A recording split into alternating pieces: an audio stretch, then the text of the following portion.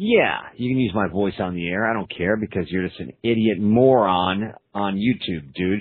Listen, brother, you have no talent. You suck. And you know what, bro? Your video of takedown of Tommy Loren and her rant on the Beyonce Super Bowl halftime show. Listen, buddy, go fuck yourself. You suck, dick. Go back in the, I don't know where the fuck you're from, dude, but you have absolutely no talent. You're right. So, you know what? It's Black Lives Matter bullshit. Listen, dude, what about White Lives Matter, my friend, you stupid fucking idiot?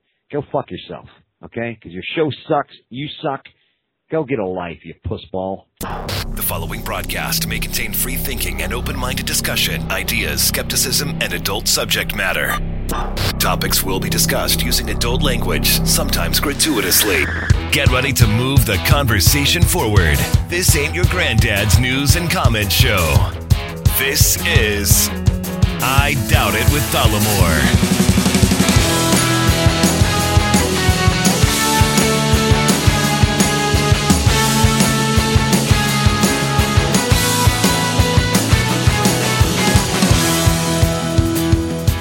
Can you feel the love tonight? Episode 462 of I Doubt It with Dollamore. I'm your host, as always, Jesse Dollamore, and I'm joined today by the lovely, talented, scholarly other host of the show, Brittany Page. You know, I have to say, I feel really left out. Of the hate? Yeah. Why is that? Why is it you never get any fucking hate, and Well, it all gets just poured onto me? Well, not being on YouTube helps. No, yeah, but that helps a lot. Quite yeah. a bit. Yeah. I mean, Yeah. also, I don't know if I want to go up against that guy. He makes such great arguments that it's... I am a pussball. That is a fact, sir. Yeah, I mean, how can you argue with his point about Black Lives Matter when he said, what about White Lives Matter, bro? I mean, whoa. Checkmate. Yeah. You got a point there. Holy shit. What do you even say to that? That is devastating to any argument that could be leveled. Talk about a takedown. Oh. Wow. So, that's a thing. Yeah. The other thing that's a thing is the fact that we were in Los Angeles this weekend. Yes, PatreCon. Which isn't really saying much because we live so goddamn close to LA. Yeah, we don't live close. You keep saying that to everybody, and that's not true. It took an hour to get there every day. It took an hour in traffic. It's a 45-minute drive with no traffic. Yeah, that's still... Okay, when you live in St. Louis, that's close. We live close to LA.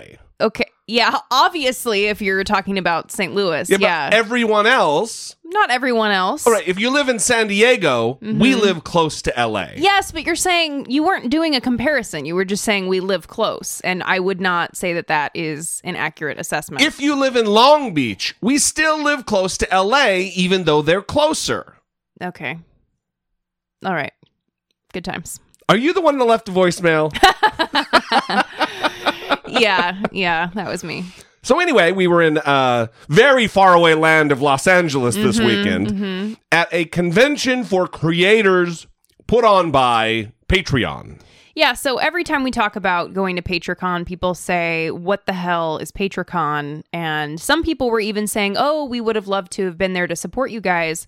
But PatreCon isn't really, like, we weren't there doing anything, like performing.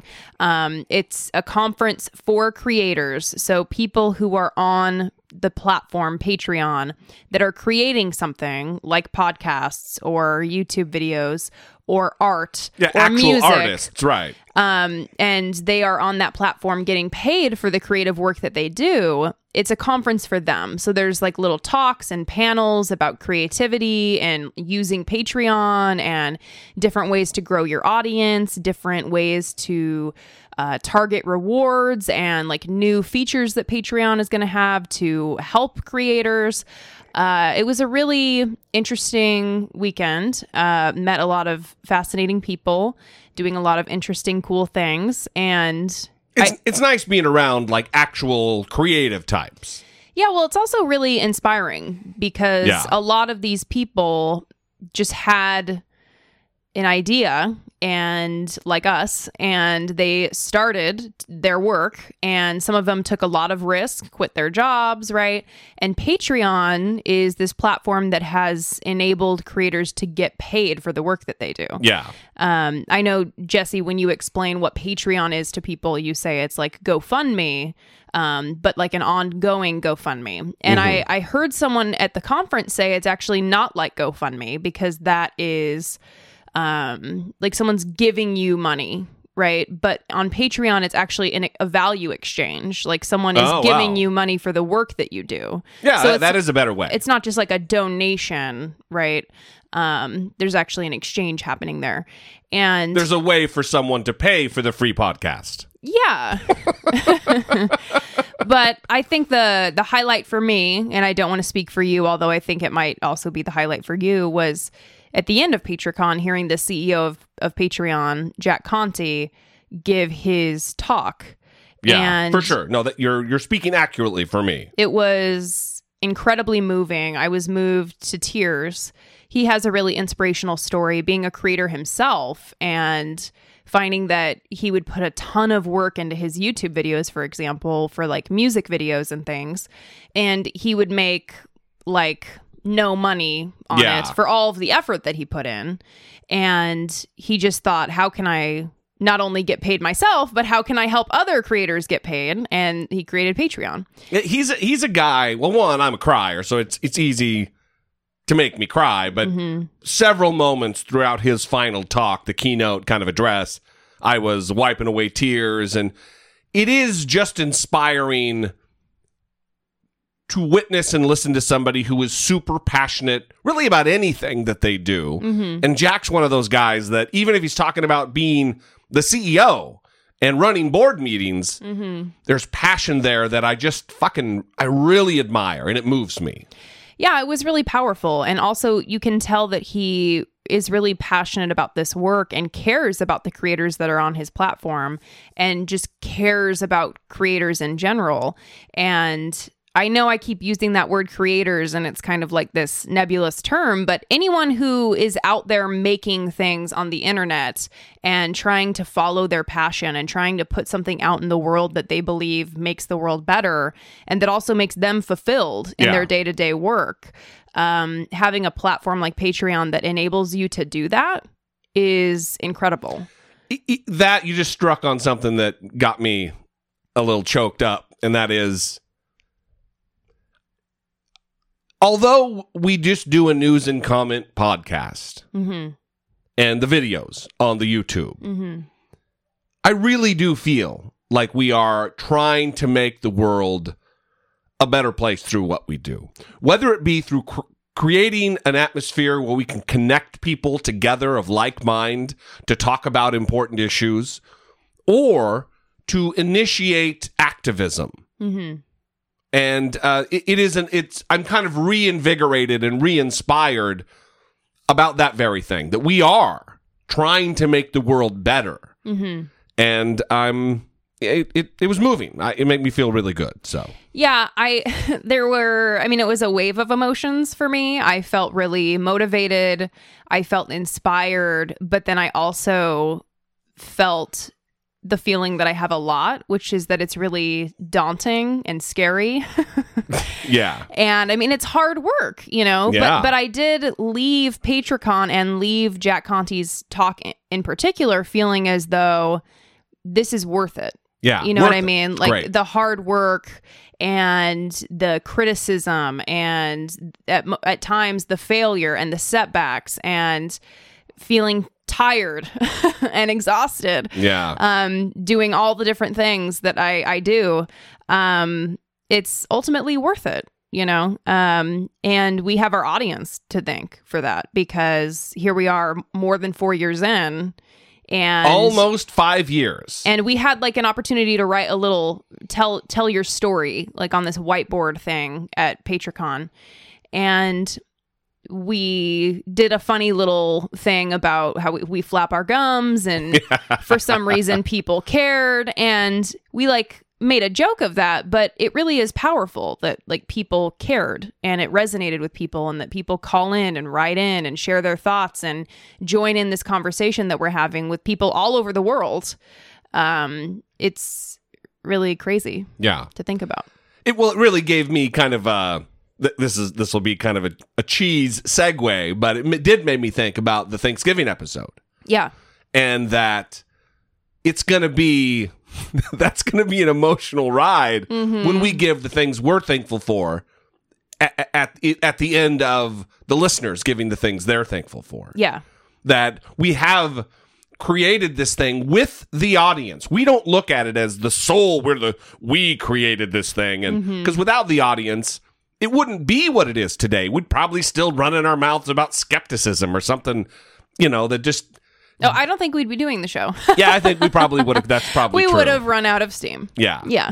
And it's because of the audience that we are renewed. Our motivation is renewed on a regular basis. Right. Because, look, there are days where everybody in the audience knows those moments in their lives, given the news, that they're done. They can't do it anymore. Yeah. They can't pay attention to the news. For sure. We are not immune from that.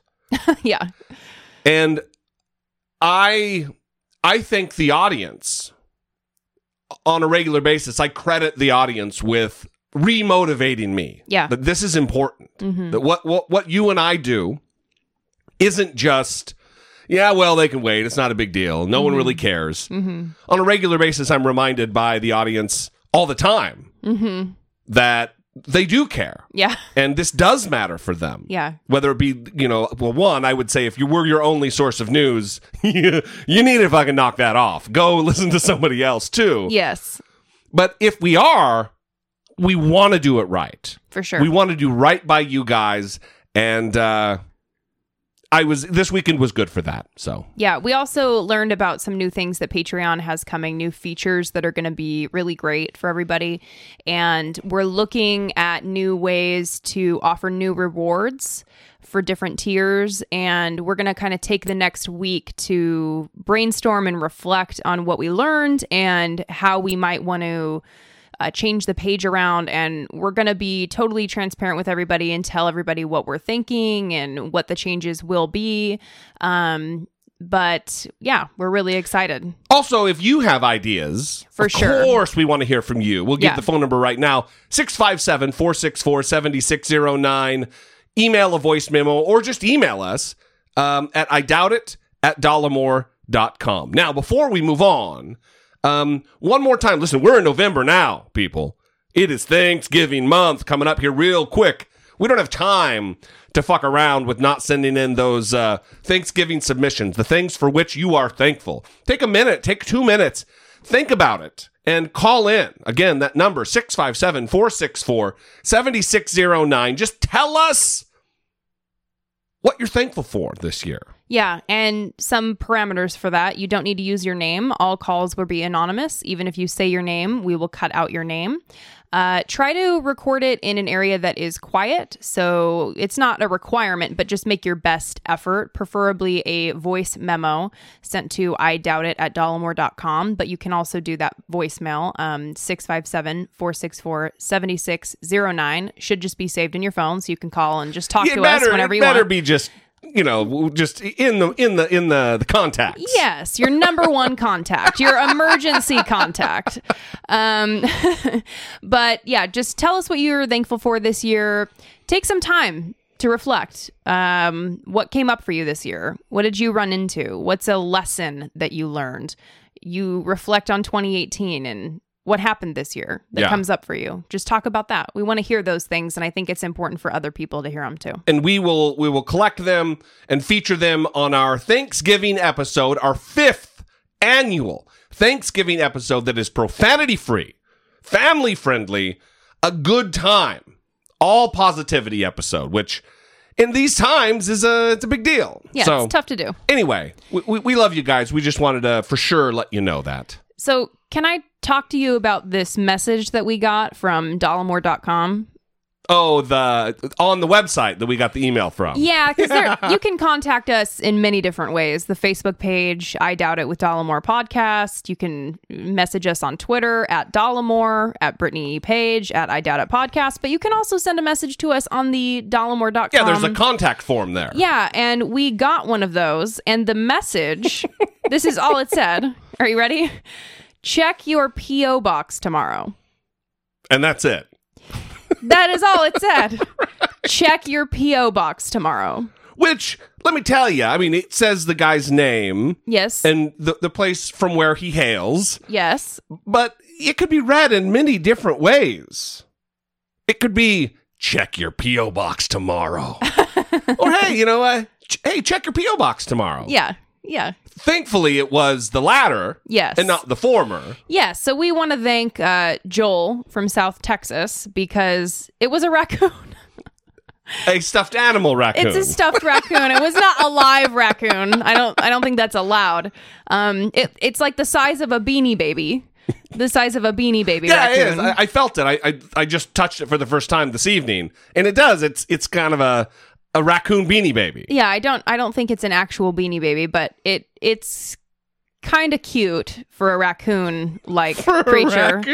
But I was really shocked when I opened the package because, I mean, it looks like a raccoon. We'll take a picture of it and put it on the Instagram at I Doubt It Podcast because this was just like stuffed in an Amazon bag when I opened it, and it was a little scary at first. It's a nice thing to receive something like a little gifty item in the mailbox, because so often we go check the mailbox and it's fucking barren in there, and that's a depressing time. Well, we also want to give a shout out to Kelly in New England because we got a book from her, White Fragility, Why It's So Hard for White People to Talk About Racism by Robin DiAngelo. I'm looking forward to it. I was actually talking to a buddy the other day who sent me a photo of me on his big screen TV, one of my YouTube videos, and then that book was at his feet. Oh, wow. And I was like, oh, I want to read that book. I really have been wanting to, and here we go. Now I can. I mean, I could have before, but... But now Kelly has sent it to us and made it easy. Readily available. Yes. So thank you, Kelly. Yes. We appreciate it very much. Look, books. I've long said, Brittany, that there are two surefire gifts for me. Books and booze. Yeah, my Amazon wish list is nothing but books. Yeah, so pretty great. I just always, when I read about a book or a book review, I just go and add the book on Amazon, and one day I'll just have a house full of books. So speaking of gifts from listeners, we have gifts in the way of listener communication to get to, Brittany Page. I want to make sure and say thank you, Joel, for the stuffed raccoon, because that was very funny. We loved it. Thank you so much. When we get into our new studio space, which should come sometime after the new year, there will be a dedicated spot on a shelf for the little Beanie Baby raccoon. For it to stare at us while we do the show. Joel should name said raccoon. Yes. Email us or voicemail in to name the raccoon. All right, let's get to some listener communication. We appreciate the time spent listening to us talk about Patreon and all of that. You guys, again, are the reason we do this. And otherwise, I'd just be rambling into a microphone that probably wasn't plugged in. So thank you, guys. The whole Megyn Kelly situation, and both the previous episode and this one, I am a little frustrated when I watch your videos and listen to you talk about it, and also on the Young Turks to listen to them talk about it, and completely ignore the fact that she had two people on afterwards. And this is not a thing to where I'm justifying anything she did, but the fact that she did have Roland Martin and God forgive me, I can't think of the other woman's name. You can check it out on Roland Martin's YouTube page, that went over the history of Black people. And afterwards, he and a panel had a very good discussion of how race plays and a factor with Black people in America and things like that. I just think that's something really important. But yeah, forget her and talk about she didn't know. I'm only 33, and I knew 10, 20 years ago that blackface was something wrong. I knew watching old Looney Tunes cartoons that, that's a caricature of black people. That's something making fun of black people. So I'm sick of hearing these educated white people talking about, I didn't know, and it's like there's only a certain level of ignorance that I'm willing to accept from people, and that's just not it. I love the show. I binge listened at least 100 of them once I found you guys on Google Play. Yikes! And it makes my day every time I see a new episode up. Oh, sorry, once again, my name is Carl from St. Louis. Love you guys. Hopefully I can call in again. Bye. Carl, you can call in anytime you want. The first part of the call, that's the way it came. just right in the middle of a sentence. So I don't know if that's Google Voice doing something goofy or what, but I think that's just Carl getting right into it. That's me. I wanted to dig in. I'm going to cut off part of the call and being a dick. Yeah. Well, I think Carl was making a criticism there of us not talking about how the next day after the Megyn Kelly controversy with her blackface comments, she had a panel, an all-black panel, I believe, to talk about her comments. Yeah. Where it was kind of like a listening session for her where she didn't really talk very much and she just kind of listened to what the issue was. That in the business, Carl, is called CYA. That's covering your own ass. As far as I'm concerned. Mm-hmm. Listen, I don't. I think we have an email about this. There's a part in it that I want to talk about, but I don't. Something had to be said about Megyn Kelly. The fact that she got fired. That's not on commentators and people who are going to discuss what happens in the news. NBC made a decision, and I don't believe NBC they're not some stalwart organization. They knew about Matt Lauer doing horrible shit to women and let him stay for years and years. I'm not taking up for NBC.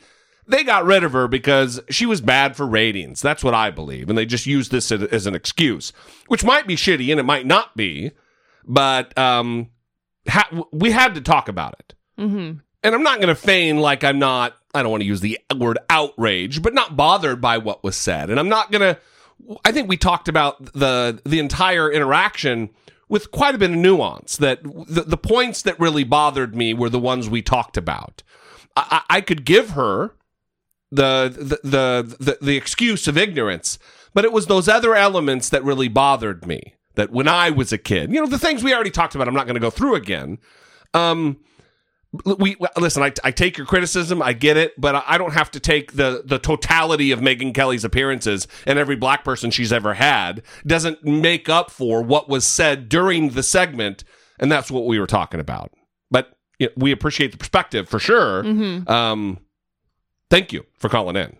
So this next message is from Frank, and it's kind of a two-part message. So I was listening to episode 460, and after hearing about blackface, I began to wonder why kneeling during the national anthem is so offensive when those same people defend monuments to those who rejected and fought against the flag of the United States. Yeah. So they'll burn their sneakers because of a nonviolent demonstration to bring attention to improper treatment, but it's okay to rebel and kill U.S. soldiers during a war to defend the institution of systemic slavery. Interesting how someone could feel that way on these subjects. And then the second part is, I don't think we should be so quick to fire people for simply being ignorant.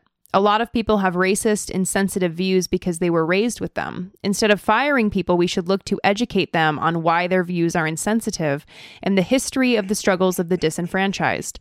Otherwise, when we take away the livelihood of those for simply voicing their inaccurate beliefs, we stole anger on the other side. We should look to educate and include, if at all possible. Thanks for your time. Love the show. Keep up the great work. Frank. So I think that we also hit on this point as well, where it would have been useful if someone pushed back on Megyn Kelly in that moment. In fact, there was the male on the panel, I don't know his name, he was saying, when she talked about the Diana Ross costume, he said, "Oh, that sounds racist to me." And she said, "Well, how is it racist?"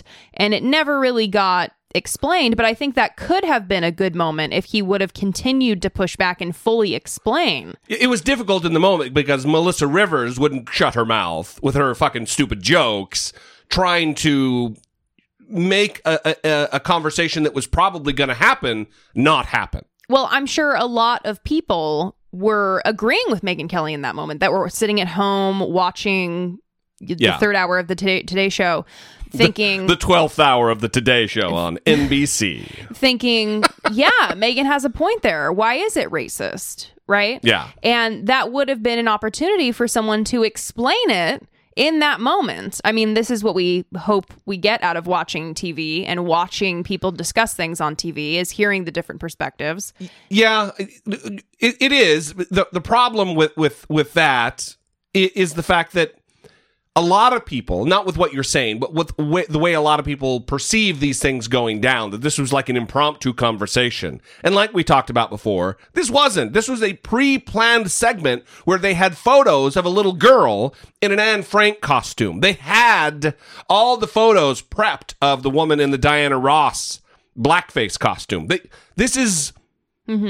This was ready to go. They were going into this knowing they were going to talk about blackface. Maybe do a little fucking research before you come correct with your opinion that you're going to tell everybody that it was fine when we were kids to go around in blackface. And look at us now. We're offending everybody by just being normal people, she said. So anyway, again, I'm getting fired up again over it. And also, let me say this, Frank. I didn't mean that to come out with as much stink on it, but we're not taking away her livelihood. It appears right now that she's going to get a $63 million golden parachute leaving NBC, or some insane number like that. They're going to have to pay her out for her contract. Megyn Kelly is going to be fine. She's not going to have to go get some job as a lowly producer in the news. She's gonna be fine. Yeah. Well, I think a lot of times when people make that argument of the livelihood, even if it's a rich person that doesn't have to ever work again, they're also talking about just their career ending period. Okay. And that she won't be able to do what she has done. And I don't know if that's the case. I think you maybe give her some time and she'll be able to figure something out. Right now, it's probably not good for her. But I think with some time and maybe she'll come around and like do a segment on what she learned, and I don't know. I mean, you have all these men in the Me Too movement planning their comeback, and fucking Louis C.K.'s out there right now and talking about Charlie Rose doing a show with the Me Too accused men and how their life has been. So who knows what's going to happen? I mean, we're eager to see. It's a topsy-turvy world, y'all. Yeah, it's really exciting. We're looking forward to it. Anyway, Carl, Frank, we appreciate it very much. Do we have an email or you want to go to a voicemail? We have another email. All right. This is from Ron in Orleans, Canada. No. Hello from the land of igloos. I will start by expressing my deepest sympathies for the Jewish community in Pittsburgh. The inane view expressed by the president that they should have had an armed presence in a place of faith is, to my Canadian sensibilities, just wrong. Is it logical to state that if every single person in the U.S. was armed, gun violence would go down? It's hard to segue from a massacre to the reason I wanted to write you, but I have a simple question that you should be able to answer. It seems that every third day, President Trump is spewing his vitriol to the great unwashed in some Republican state, and I was wondering, who pays for him to go there? It must cost a pretty penny to rent a room, fly his security and his entourage all over the U.S.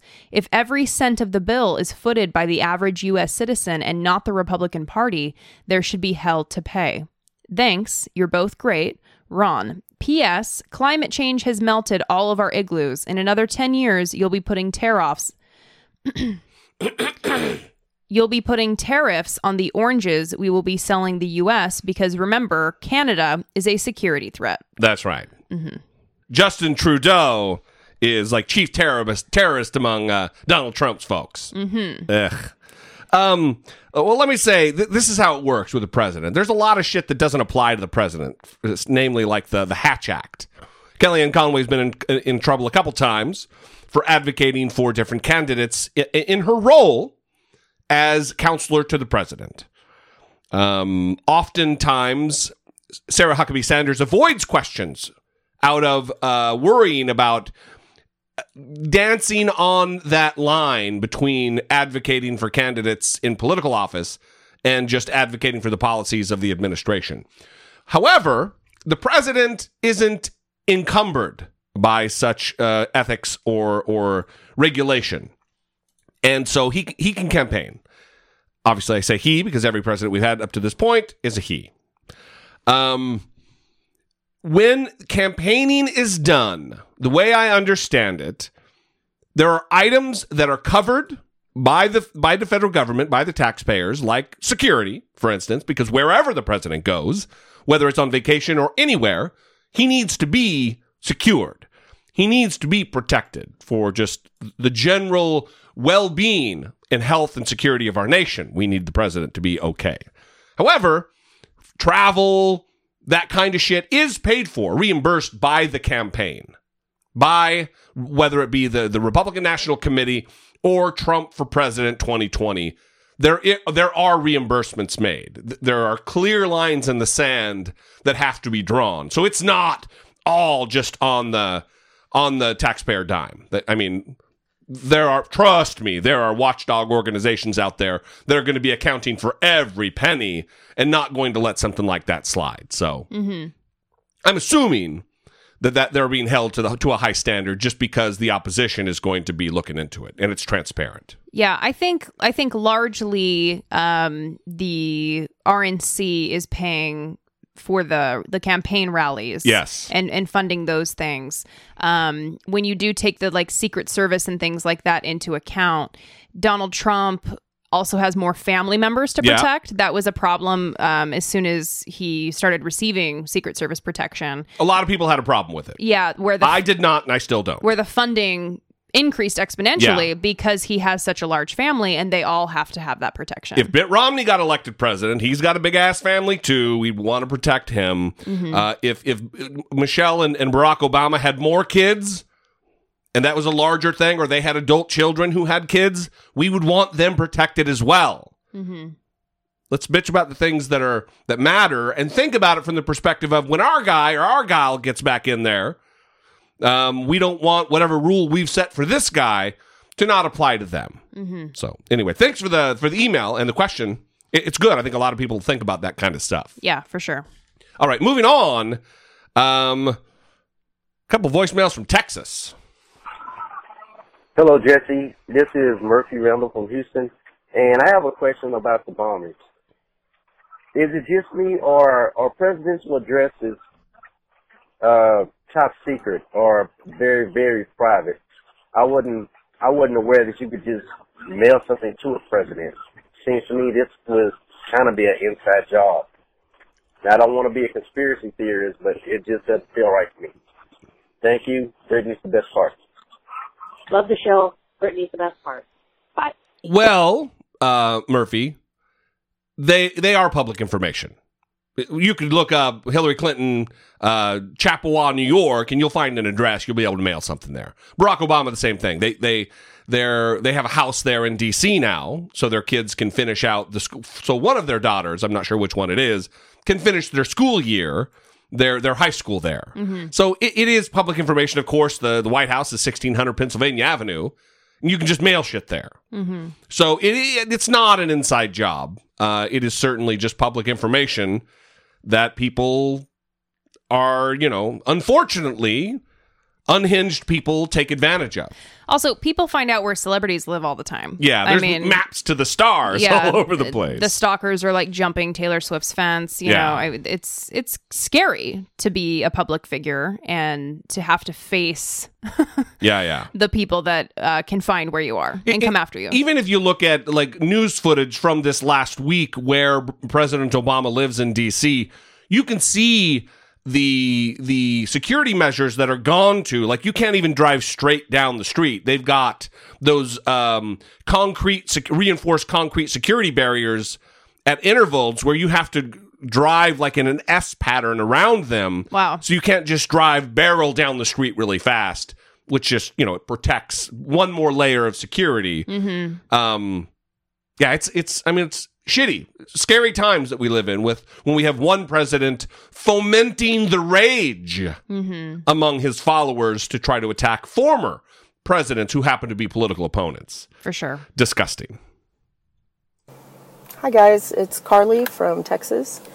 I was just listening to the most recent episode, and Brittany had made a comment about Megyn Kelly and how there were things that she liked about her, or at least appreciated about her, specifically the fact that she has been known to call men out on bad behavior and, you know, douchey comments that they've made, and how she now has to find somebody else to look to for that sort of thing. And absolutely agreed. And there are plenty of those people out there. Of course, most of them not as problematic as Megyn Kelly. So I don't have any doubt that you'll find plenty of people to choose from in that arena. But I just wanted to say that, Brittany, you are one of those people for me. I imagine for other people as well. And specifically, I recalled, you know, when you made that comment, a scenario that you guys discussed in your own lives on a previous episode, I think earlier in the year, being out with friends and there being these guys sitting at a table near you who were making inappropriate comments, I believe, to one of your friends and also some other women who were there. And Brittany, you got fed up and you got up and you said something to them. It was apparently pretty spectacular, so much so that you wouldn't even tell us exactly what it was that you said to them. But again, you are one of those people. I feel that very strongly. I hope that you recognize that in yourself. And it's very much something that I appreciate about you.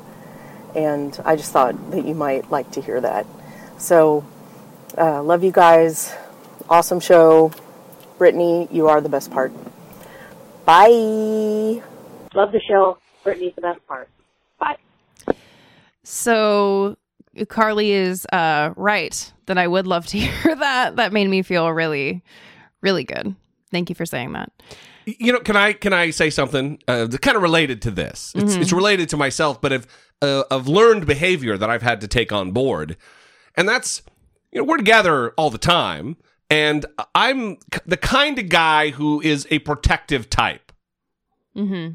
And I've had to learn that that's completely unnecessary with you.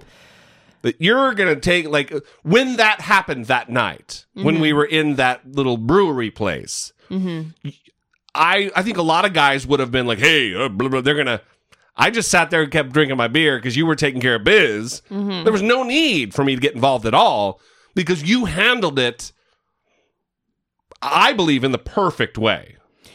Yeah, and we didn't really talk about what I said specifically because that made me nervous, but we'll give you a hint, and we'll just say that I channeled Wayne from the UK in that moment. Wow, that's a great way to say it. Okay, when I was talking to those men. So Wayne will be very happy to hear that. Yes. In real life, bringing Wayne to life with me in a bar. But no, I really appreciate that, Carly. And I recognize that some people look at me in that way, and I really it makes me feel very special, and I take it very seriously.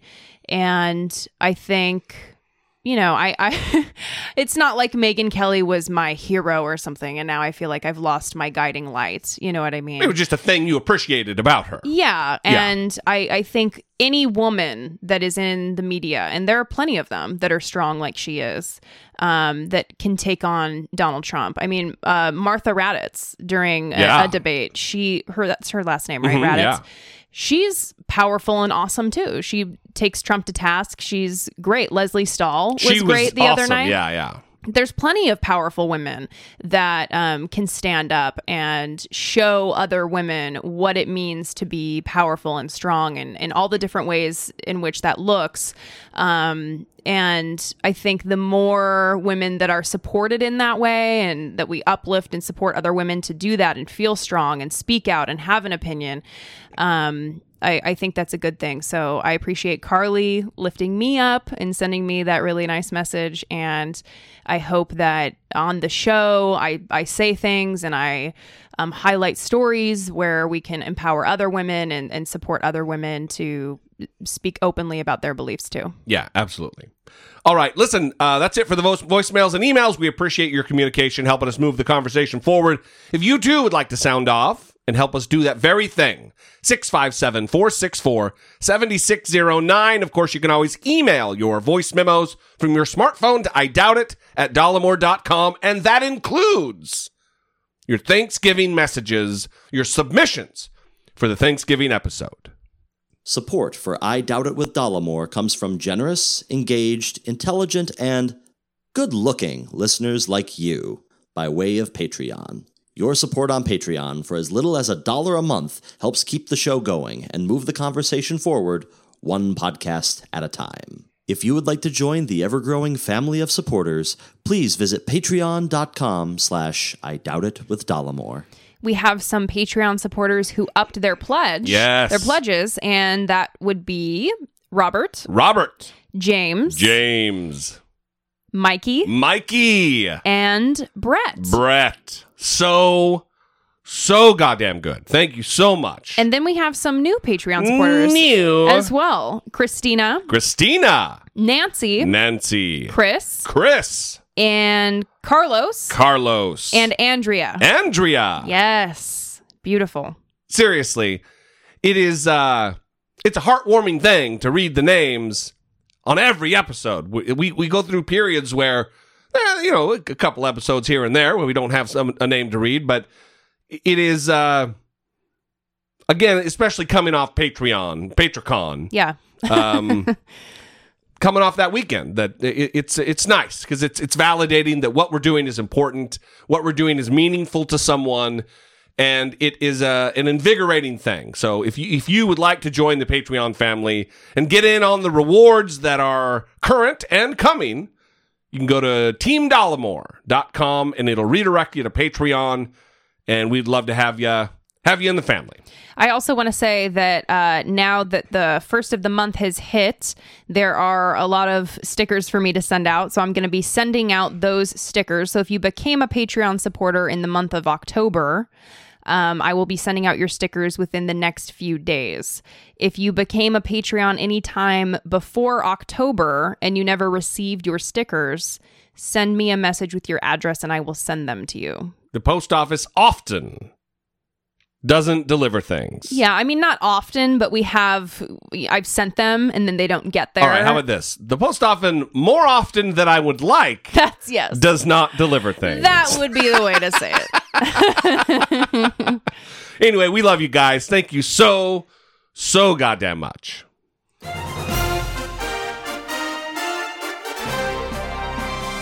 Dollamocracy. Facing down pessimistic politics with realistic optimism. So over the course of the last week or so, we've been talking about the bomber and Donald Trump inciting violence. Mm-hmm. I have made no secret about the fact that I believe Donald Trump is largely responsible for the pipe bomber. I'm not going to back away from that. I still believe he is responsible. Now, I don't believe the media has called him out and claimed him to have any responsibility or culpability whatsoever. I think they skirt around the issue that he certainly maybe influenced. The rhetoric, the heightened rhetoric did influence the bomber. Yeah, also conversations about the degree to which he is responsible. Yes. Yeah.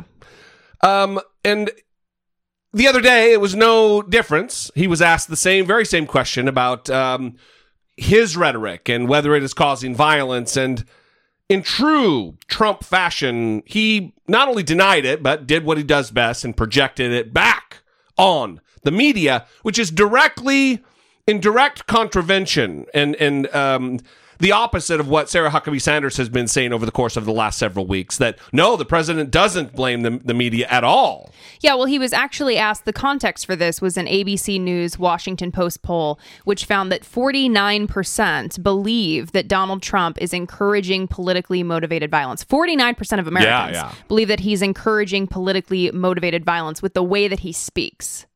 Half of Americans say you're encouraging politically motivated violence with the way you speak. No, you know what? You're creating violence by your questions. You are creating you. And also, a lot of the reporters are creating violence by not writing the truth. The fake news is creating violence.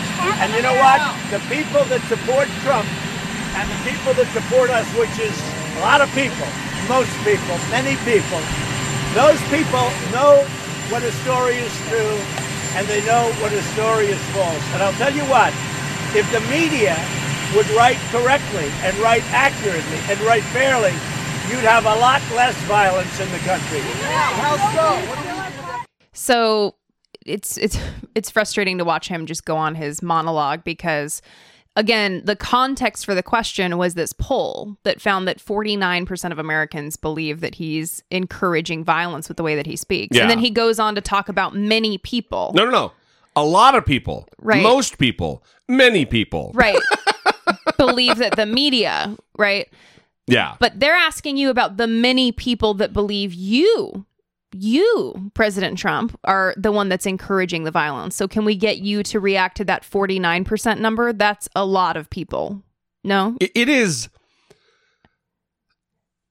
irresponsible. To call it only irresponsible is not enough. Because someone is inevitably going to be hurt, maimed, or killed at the hands of a maniac who is motivated by Donald Trump's rhetoric. And Donald Trump seems wholly unconcerned by that eventuality. Because he is instigating this. He knows what he does when he goes to his rallies and whips up the crowd. We know he has 9 hours of executive time per day, many days of the week, where he watches TV and he tweets. Now, he may claim that he doesn't watch CNN, but he frequently tweets about having just watched CNN. He's seeing the claims people are making. He's seeing the crowds and the thumb across the throat threats to Jim Acosta made by his MAG Americans. He knows what he is bringing on. So when it happens, and it's likely is going to happen, it will be on his hands. So this was a poll of registered voters, and it actually is interesting because 47% said that the way the media reports the news encourages violence. 47%, which is very shocking to me. I mean, of course, it's still 49% with the way Donald Trump talks that encourages violence. And then 19% said the way that Trump speaks discourages violence. And come on, man. 29% said neither. And then in the case with the media, the way the media reports the news, 47% of registered voters said it encourages violence, 15% discourages violence, and 33% neither. So a lot of people think that the media isn't encouraging violence as well. And I don't know what's motivating that. Is the idea there that reporting on the news and showing what's going on and showing the partisanship that exists, is that fueling the hate? Is that fueling the anger? Is that what would be motivating it? I don't know. I think a lot of people have very weird ideas. I see messages on the Facebook page even. Why are you giving this guy a platform? They're talking about Donald Trump. Why do you even talk about him? Why are you giving him a platform? He's the president of the United States of America. He doesn't need to be given a platform on the media. People have very weird ideas, even people who are anti-Donald Trump. You know what I mean? So it doesn't...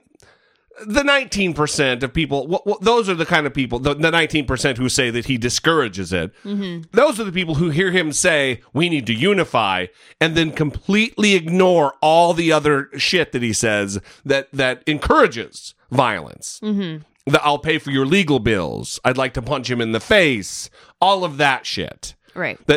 He looks fondly back on the times when they would take a protester out on a stretcher. They ignore all of that because they heard the one time that he talked about unity. Yeah. Well, it's stupid. Of course, there's huge differences here between Democrats and Republicans, where 76% of registered Democrats say Trump encourages politically motivated violence, and 69% of Republicans say the news media encourages politically motivated violence. It's just, come on. So a lot of what's motivating that is just the different messages that people are receiving. And with Republicans, it is don't trust the media, even though they're hearing that on Fox News, which is the most media of the media, because it's like the number one network in how many different time slots throughout the day. Overwhelming, the favorite in the ratings is Fox News. Yes, most watched. Pretty mainstream sounding. Pretty mainstream. The other issue here is the fact that Donald Trump is just generally and overwhelmingly untethered to reality. He's untethered to the facts. He doesn't care. The other day he tweeted this web ad about an illegal immigrant who came to the United States and killed a cop or two. And then when in court was asked about it, he goes, yeah, I'll kill more. I'm going to break out of prison and I'm going to kill more of those motherfuckers. Mm-hmm. And on the screen, I would play the ad, except there's no voiceover. It's all just reading. And also showing the footage of migrants and... Yeah, that's right. Interspersed with the caravan of people coming to declare asylum from the violence, that very kind of violence. Right. But he's blaming Democrats that this guy came back in under a Democrat, and then Democrats let him out of prison and let him commit his crimes again, putting it all on Democrats, and it was all completely a lie. And here's a fact check, just really going to Donald Trump's inability to tell the truth, even when it's very clear. Using an actual court appearance by convicted cop killer Luis Bracamontes, the video gets this right. The Mexican man who entered the United States illegally did say he'd like to kill more police officers. Kill more. But then it goes factually off the rails with two big claims. Democrats let him in, and Democrats let him stay. Both are misleading at best, at worst, flat out false. Here's why. Records indicate Bracamontes entered the U.S. illegally and was deported more than once before those murders. True, an immigration and customs official told CNN it occurred under Democrat Bill Clinton in 1997. But it happened again in 2001 when George W. Bush, a Republican, was in office. The Sacramento Bee newspaper also found records indicating Bracamontes was back in the U.S. again in the early 2000s, still under President Bush. Bracamontes was arrested at least 3 times in Maricopa County, Arizona, on drug and weapons charges. That was the territory of then-Sheriff Joe Arpaio, an outspoken supporter of President Trump. So much so, Arpaio was even pardoned by the president when the sheriff's racial profiling of immigrants ran afoul of the courts. The Bee and other sources found Bracamontes was deported twice and once released in those cases. Arpaio's assessment? I don't know how many times he was arrested and slipped through the cracks. It's my gut feeling that it wasn't just 2 times he's been deported. Still, the video goes further, suggesting scores of other immigrants could be just as threatening. Homeland Security has even said the caravan approaching the border is harboring more than 200 folks with criminal histories, while offering precious little proof and few details. So the Trump administration, through this video and statements, is strongly suggesting this caravan is filled with young men just as dangerous as Bracamontes, gang members, killers, drug dealers, while denying the overwhelming evidence of how many men, women, and children who come to the U.S. border seeking asylum are themselves fleeing poverty and violence in their home countries. So this ad was obviously very racist. When you watch it, it is clear what they're trying to do. Absolutely. Fear of other. Of course, we shouldn't be shocked by this because one of the first things that Donald Trump said when he announced his candidacy was that Mexicans are rapists. They're bringing crime, they're bringing drugs, they're rapists. Some, I assume, are good people. Some, I assume, are good people. Right. So we know how he feels about Mexicans. Yeah. Right? That's how he feels about them. And so this ad was widely condemned, although probably more Republicans could have joined in on condemning. I think I only saw Jeff Flake, and he has nothing to lose at this point. So where were the rest of them? They were largely silent on something that they shouldn't have been, especially when it came out that this is filled with lies, right? I mean, this is just blatant lying. And you had fearmonger. I mean, it's appealing to the worst, basest instincts of human beings who are afraid for their security. Right. And Donald Trump Jr. tweeted and criticized CNN because apparently CNN refused to air some version of this ad. I don't know if it's the exact ad that Donald Trump tweeted or some variation of it. And they said that, yes, they refused because it's racist. And that's what they told him. And they're not going to be running that. Yeah. And Judd Apatow is tweeting tonight saying that NBC and Comcast, he tagged both of them, aired the racist Trump caravan commercial during some football game. Right. Of course. And by the way, again, not going back to earlier, it's NBC, they got some cleaning up to do over there. Yeah. So apparently they accepted the money to run the ad during a football game where everyone is watching. And great. I'm glad that was platformed. Fuck them. So lies and racism. They're profiting from lies and racism. Good job, NBC. Good job. Right. So going forward with the ad, I mean, it doesn't stop there. Donald Trump has also been ratcheting up the rhetoric about the migrant caravan period, sending the troops to the border, right? Even though, how far away are we? Like a month out from them reaching the border, and he's sending thousands of troops to the border, talking about shooting people. Right.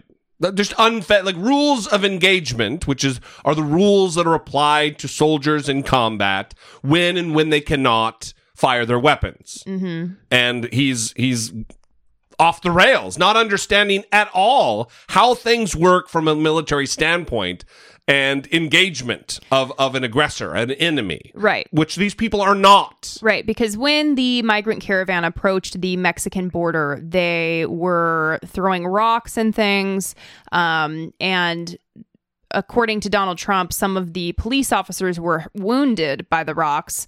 And so Donald Trump is saying that rocks will be treated as guns. Yeah. Here's Jake Tapper. He talks a little bit about it. And again, Jake Tapper just doing yeoman's work here, breaking shit down and addressing the falsehoods and outrageous bullshit coming from Donald Trump. Good evening. I'm Jake Tapper in for Aaron Burnett. Out front tonight, the fear factor. The president not letting up, holding what was essentially a campaign rally of sorts, falsely billed as a policy speech at the White House. The falsehoods were plentiful. The claims are contradicted by facts and expertise in many cases. And the message was loud and clear.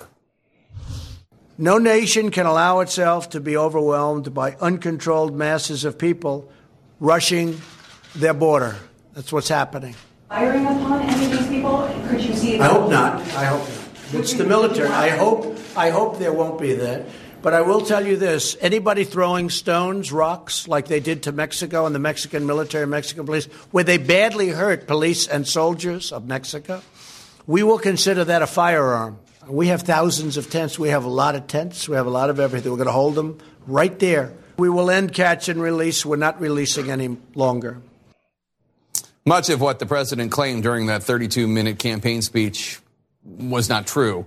But it was all of a piece. The president has decided to close out this election season, not by bragging about the economy or low unemployment, but by demonizing undocumented immigrants and claiming they pose an existential threat to the United States of America, which they do not. Yes. Thank you for that bit of reason there, Jake Tapper. Always. But so, of course, Republicans are not pushing back on this in the way that they should be. It was everyone else that pushed back on the comments and actually caused Donald Trump to walk his statement back, of course, which he does, and then denied ever saying that. Yeah. So he said, quote, "They won't have to fire. What I don't want people throwing rocks. It's turned out, in fact, it was just announced by the Department of Homeland Security, you have in just certain areas over 300 people that they know are in trouble. What they did to the Mexican military is a disgrace. They were throwing rocks in their face. They do that with us. They're going to be arrested." That's going to be a problem. I didn't say shoot. They do that with us, they're going to be arrested for a very long time. If our soldiers or Border Patrol or ICE are going to be hit in the face with rocks, we're going to arrest those people. That doesn't mean shoot them, but we're going to arrest those people quickly and for a long time.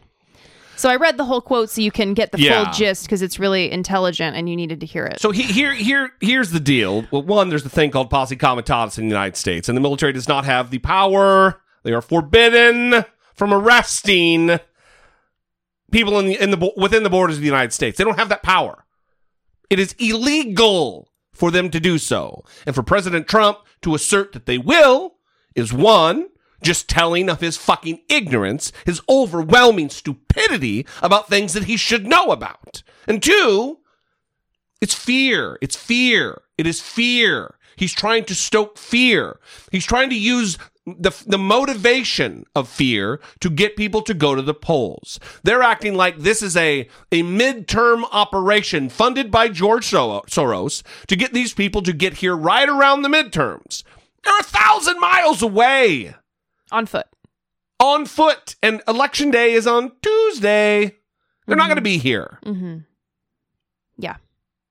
The elections will already be over. The Democrats will likely have the House, and shit's not going to be fucking good for you, Donald Trump, when justifiable investigations start taking place to uncover the corruption, the rampant corruption of your administration. Well, I guess my concern is, so he was also asked at one point if the troops are going to be firing on anyone. And he said, I hope not, but it's the military. And that's really telling right there, that he's trying to send some sort of message, right? That, because why else would you send troops to the border? That they need to fire. They need to protect the border. Right. I hope they don't, but it's the military. That's why I'm sending them, so that they do what they do. Shoot people. Right? That's exactly what he's doing. He just, again, he doesn't understand. Here's the problem with it. There are mature people in charge of our military who are going to set parameters for operational performance. However, who fucking knows if some 17 or 18-year-old kid who's nervous and giddy and who just got to that's the most front line kind of a thing they've ever experienced, and they might pull the trigger. Mm-hmm. Hopefully, they don't have live rounds. Hopefully, they're not armed. Mm-hmm. If the military does its job well, the troops on the ground won't be in a defensive capacity where they have their weapons on them. Mm-hmm. We'll see what happens. Well, I have more faith than many. I think they'll do the right thing. Well, the other concerning aspect of this is now people have heard like a call to arms from this, and you have gun-carrying civilian groups and border vigilantes that are now heading to the border, like the Texas Minutemen. Militia idiots. Yeah, and they are taking it upon themselves to head to the border. And some of them were interviewed by the Washington Post. Shannon McCauley, a bail bondsman in the Dallas suburbs. He's the president of Texas Minutemen. He is now preparing to head to the border. Quote, "We'll observe and report and offer aid in any way we can. We've proved ourselves before and we'll prove ourselves again." This is once again a moment where Donald Trump, just like he did last week with his white nationalism, white supremacist type of rhetoric that is motivating people to take action, violent action. He's doing the same thing to these disparate groups who fear. Their main motivation is fear. And again, he just did this, so he knows that it works. He knows people respond to that. We just witnessed it last week. In fact, here is S.E. Cupp, someone for whom I have lots to say that is critical. But she did an interview with Christian Piccolini, who we've talked about on this show. We've actually touched base with him a few times, tried to get him on. Maybe next time he's in L.A., he'll stop in. but he is a former white supremacist. There are photos of him doing the Nazi salute outside of concentration camps while touring Germany. He was a bad guy. He understands the language of hate. He is reformed, but he still knows the dog whistles. He understands how people get motivated by this language. And he talks about it with her, about this very thing. Anti-Semitic hate crimes have seen a steady increase since 2015. According to the Anti-Defamation League, there were 1,986 reported anti-Semitic incidents in the United States in 2017, a 57% increase from 2016, which itself had seen a 35% uptick in incidents from the previous year. It's hard to separate those numbers from the increasingly rancorous tone of political discourse in this country, and a president who's done little to distance himself from the hate-mongering of the right's political fringe. So what can we do to stop the rising tide of hate in this country? Joining me now for more insight into this is author of the book White American Youth, My Descent into America's Most Violent Hate Movement and How I Got Out, founder of the Free Radicals Project and a reformed white supremacist, Christian Picciolini. Christian, at one time, you had beliefs similar to those held by the man who attacked Pittsburgh's Tree of Life congregation. What infects someone with that kind of hatred? How does that happen? You know, Essie, I really think that the radicalization of people happens from the day that they're born. The ideology is really just the final permission slip, the driver's license, so to speak, for them to go out and finally be able to act out on their frustrations, their marginalization, or whatever else is broken inside of them. But I can tell you that when somebody with power gives them words that back up what they believe, spreads conspiracy theories, and gives them some sort of agency, there's a certain subsegment of these extremist groups that will act. Now, most extremists, may just be extremists vocally and in ideological terms, but there is also a group of people within every extremist movement who will take action based on the words that they hear. And now that hate is becoming normalized, they feel very empowered. So, specifically President Trump's words, is that motivating people in white supremacist circles? Do they care what the President of the United States says or doesn't say? Well, I think the optics are that, they probably don't want to support somebody who's in government, but everything that he's saying is in line with their policies, with their beliefs. And we see white supremacists like David Duke who openly support Donald Trump's policies. So, all I have to do is point to the people who are the white supremacists to show you that they actually support and believe what he says. I want you to listen to something that President Trump said in the run-up to these midterms. Take a listen. They have a word. It sort of became old-fashioned. It's called a nationalist. And I say, really, we're not supposed to use that word. You know what I am? I'm a nationalist, okay? I'm a nationalist. Nationalist. Nothing else. Use that word. Use that word. What did you think when you heard that? It was loud like a bullhorn to me. I didn't hear a dog whistle. And what I heard was his call to white nationalists saying that I'm behind you. And actually, since then, we've seen now 4 tragedies occur. We've had the pipe bombings. We've had the tragedy in Pittsburgh at the synagogue. In Louisville, or in Kentucky, we saw 2 African Americans killed by a white supremacist. And there are reports today that the shooting in Florida was actually committed by somebody who was far-right leaning with white supremacist ideals, who's part of the involuntary celibate movement. So this is going to continue, and people need to be held accountable for their words. And I think part of that is people learning the language of white supremacists and white nationalists. The code. Yeah, and part of what you do, Jesse, on YouTube is videos about racism, and a lot of it is about those dog whistles and now blowhorns. Yeah. But I think people still aren't quite well versed in the language of white supremacy and white nationalism.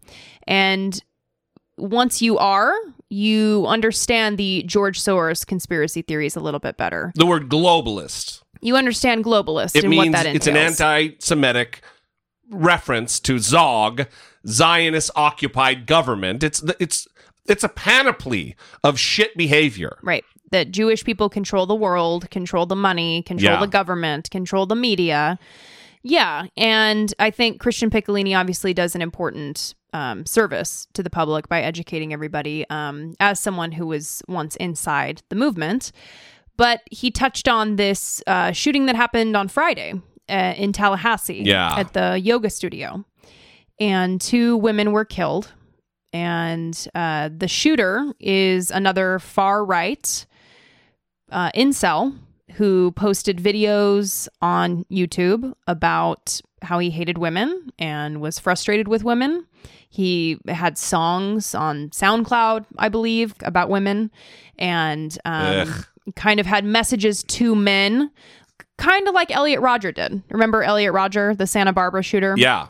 Well, I've got a clip here, a very brief, kind of the first minute or so of a video about kind of talking to adolescent boys, men. It said the plight of the adolescent male.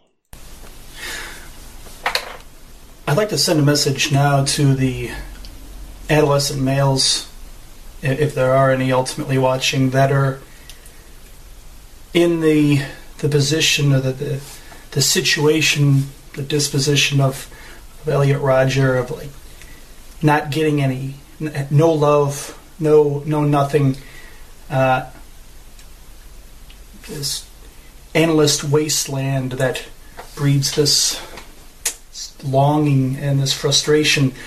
That was me, certainly, as an adolescent, and I'm not going to comment on post-adolescence. Those are issues in and of themselves.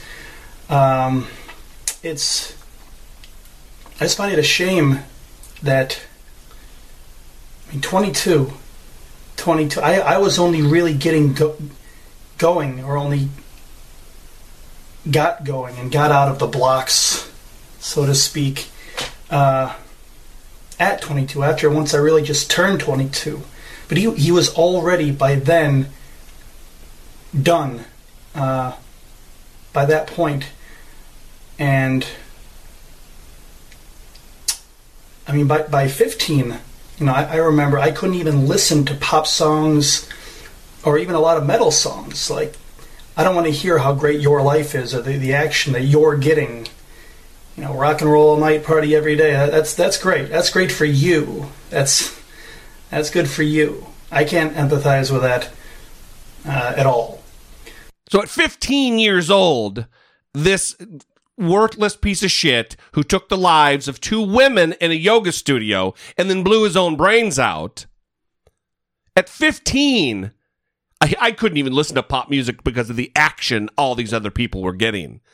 You know which action I was getting at 15, Brittany? A 0. Because I'm 15. Mm-hmm.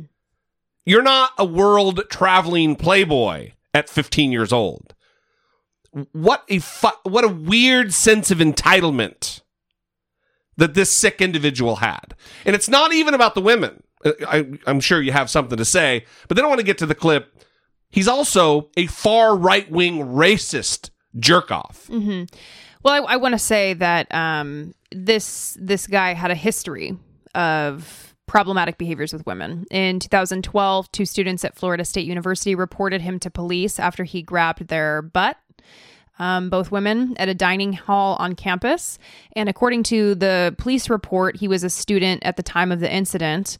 Then 2 years later, he was no longer affiliated with Florida State University, and a campus employee called the police to report a suspicious person, him, following a volleyball coach at a campus gym. The cops showed up and said that he was adamant that he was not following anyone around and that he was just passing by after he was eating.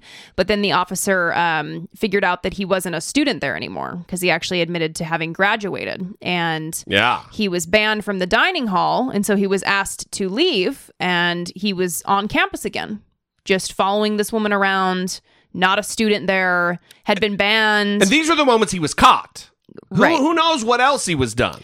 Right. Then a few weeks later, he was spotted on campus again and arrested for trespassing.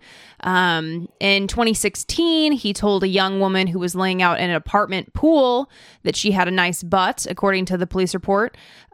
She thanked him and he offered to put sunscreen on it, the police report said. She told him no, thank you. She did not need it.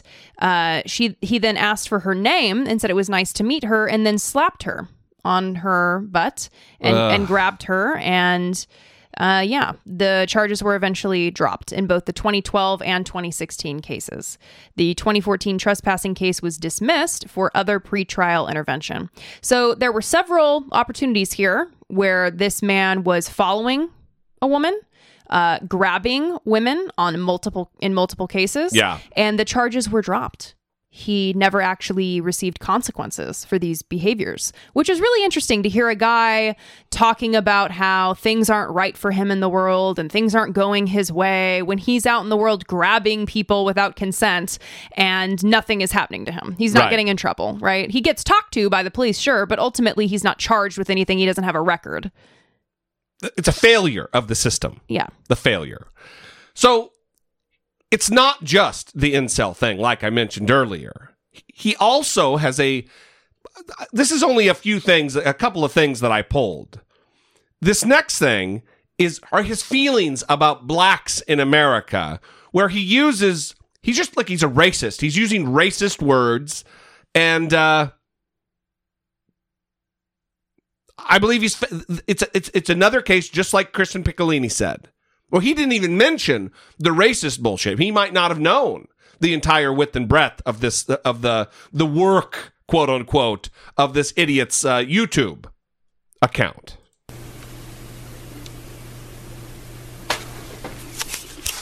Okay. Hopefully this will be clear enough as well. I'd like to talk now a little bit about the 5 marks, the 5 indications of the American nig. To me, it's only worth 1 syllable.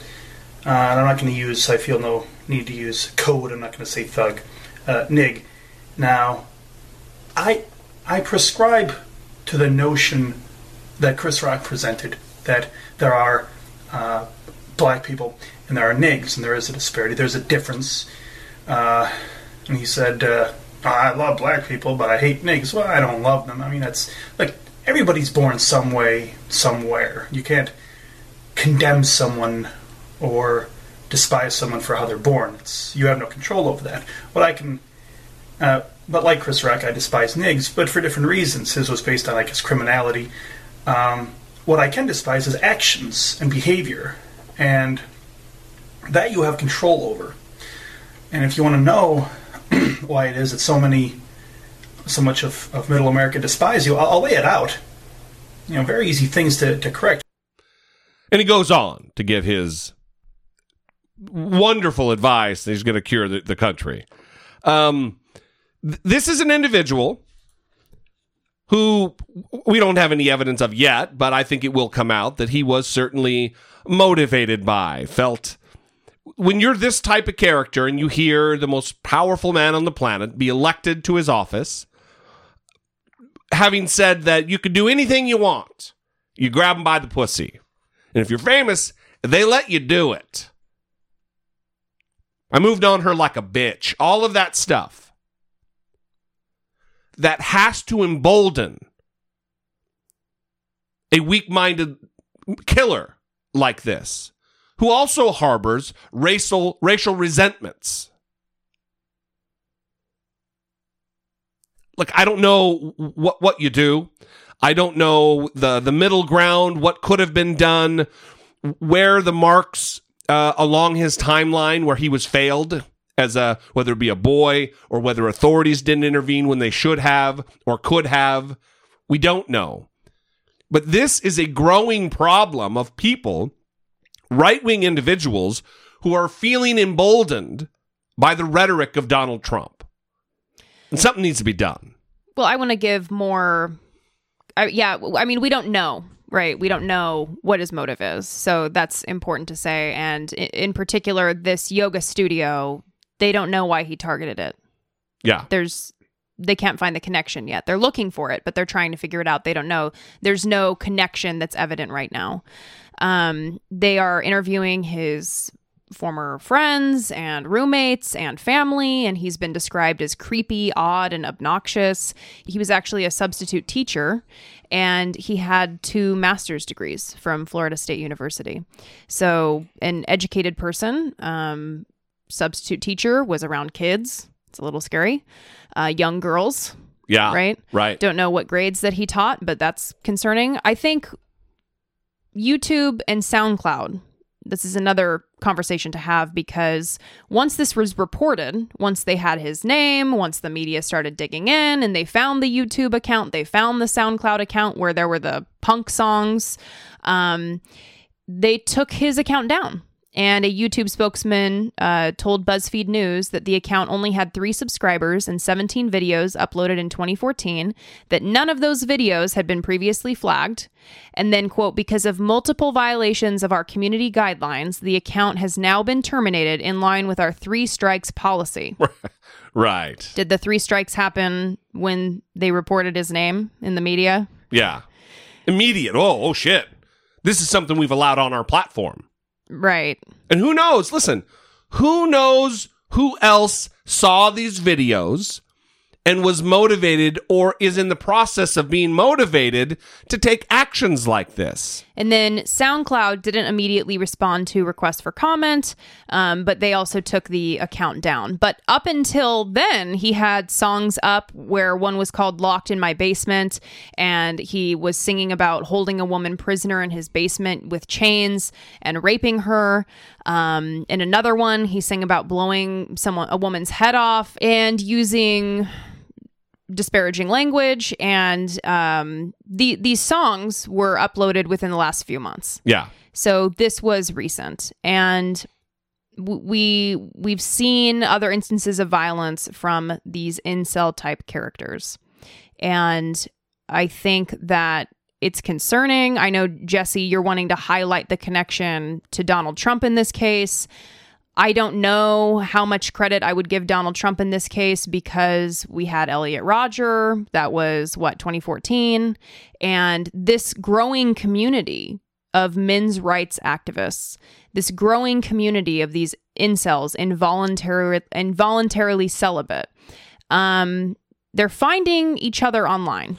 Yeah, listen, I'm not giving Trump direct credit for this. I'm saying that the spirit of extremism is being allowed to foster.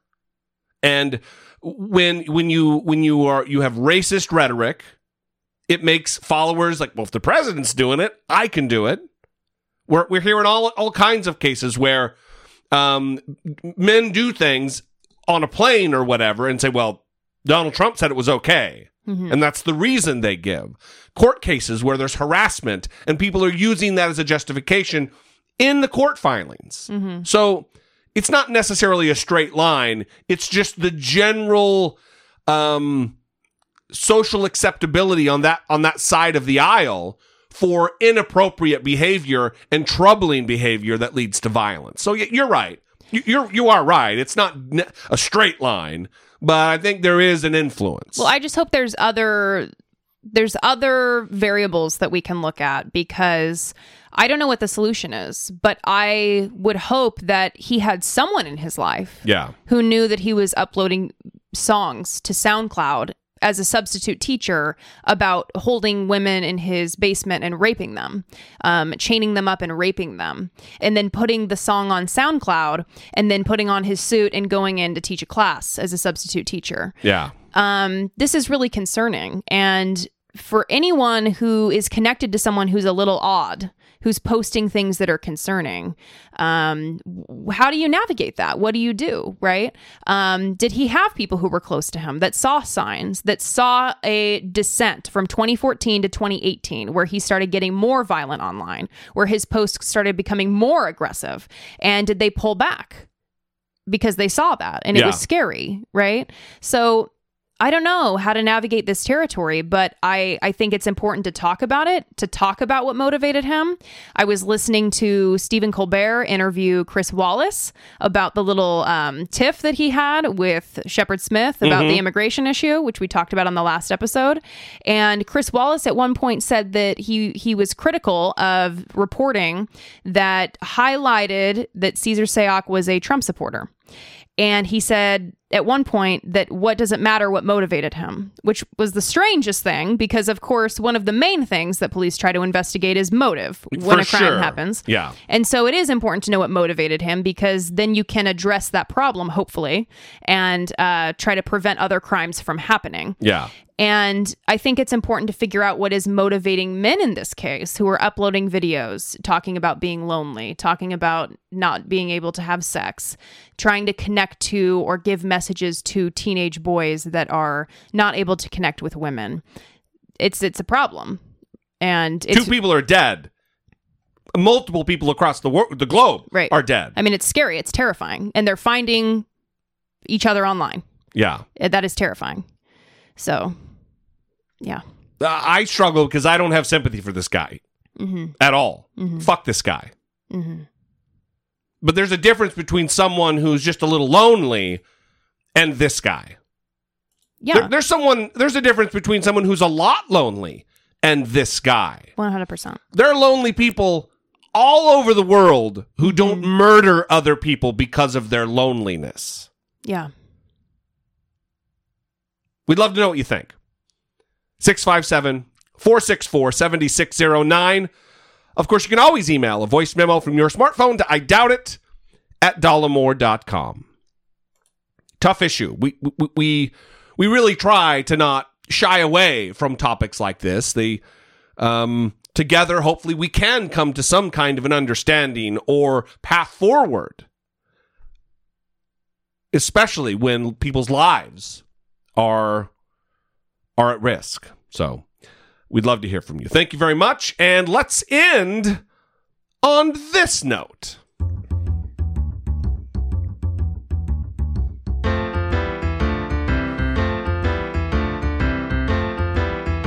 It's the asshole of today. Ainsley Earhardt. Otherwise known as... What about the majority? Okay, the majority. I'm so tired of protecting the minority. Ainsley Earhardt. Co-host of Fox and Friends with Brian Kilmeade and Steve Doocy. Yep, on the good old Fox News. She was talking about Donald Trump and Donald Trump's explanation for why he calls the media the enemy of the people. And she uses a key phrase here toward the end that I want you to listen to because it's really good. So the president, we've talked about that Axios interview that's going to be aired on HBO, right, this weekend. Well, here's another clip of it, of the president defending why he calls the media the enemy of the people. Listen.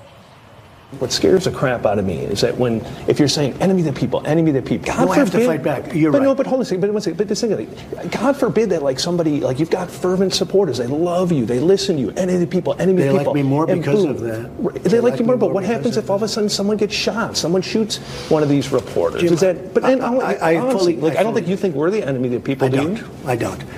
But if you gave me false reports, I would say that's not a good thing for our country. But don't you worry at all? I mean, you are the most powerful man in the world, and if you say that word, enemy, literally tens of thousands of people go into a stadium to listen to you, and then people go on social media and they get themselves so jazzed up. There's got to be a party that's like, damn it, I'm scared that someone is going to take it too far. It's my only form of fighting back. I couldn't be here if I did that. You won. You have the presidency. No, but I did this before I won. So there he is. He's saying, essentially, I may be president, but that's how I fight back.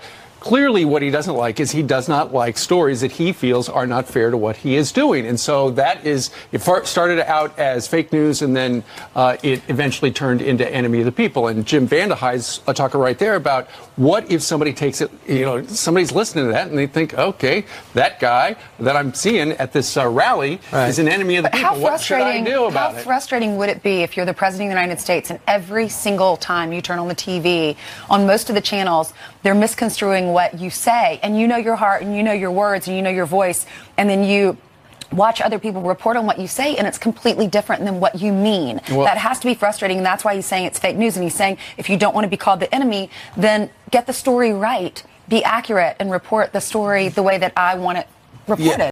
Report the story the way that I want it reported. If you don't want to be called the enemy of the people and put at risk of a crazed bomber, report the story the way I want it reported. And I just want to let everybody know that she has a journalism degree. Right. Like a real one. Yeah. Yeah, from a regular university. Mm-hmm. University of South Carolina. Yeah. So she has a journalism degree. The Gamecocks. And she thinks that it is important for the media to report things the way that Donald Trump wants them reported. Really defending the profession she is. Yeah. Putting the degree to work. Well, listen, she's known for not having the most clear thought.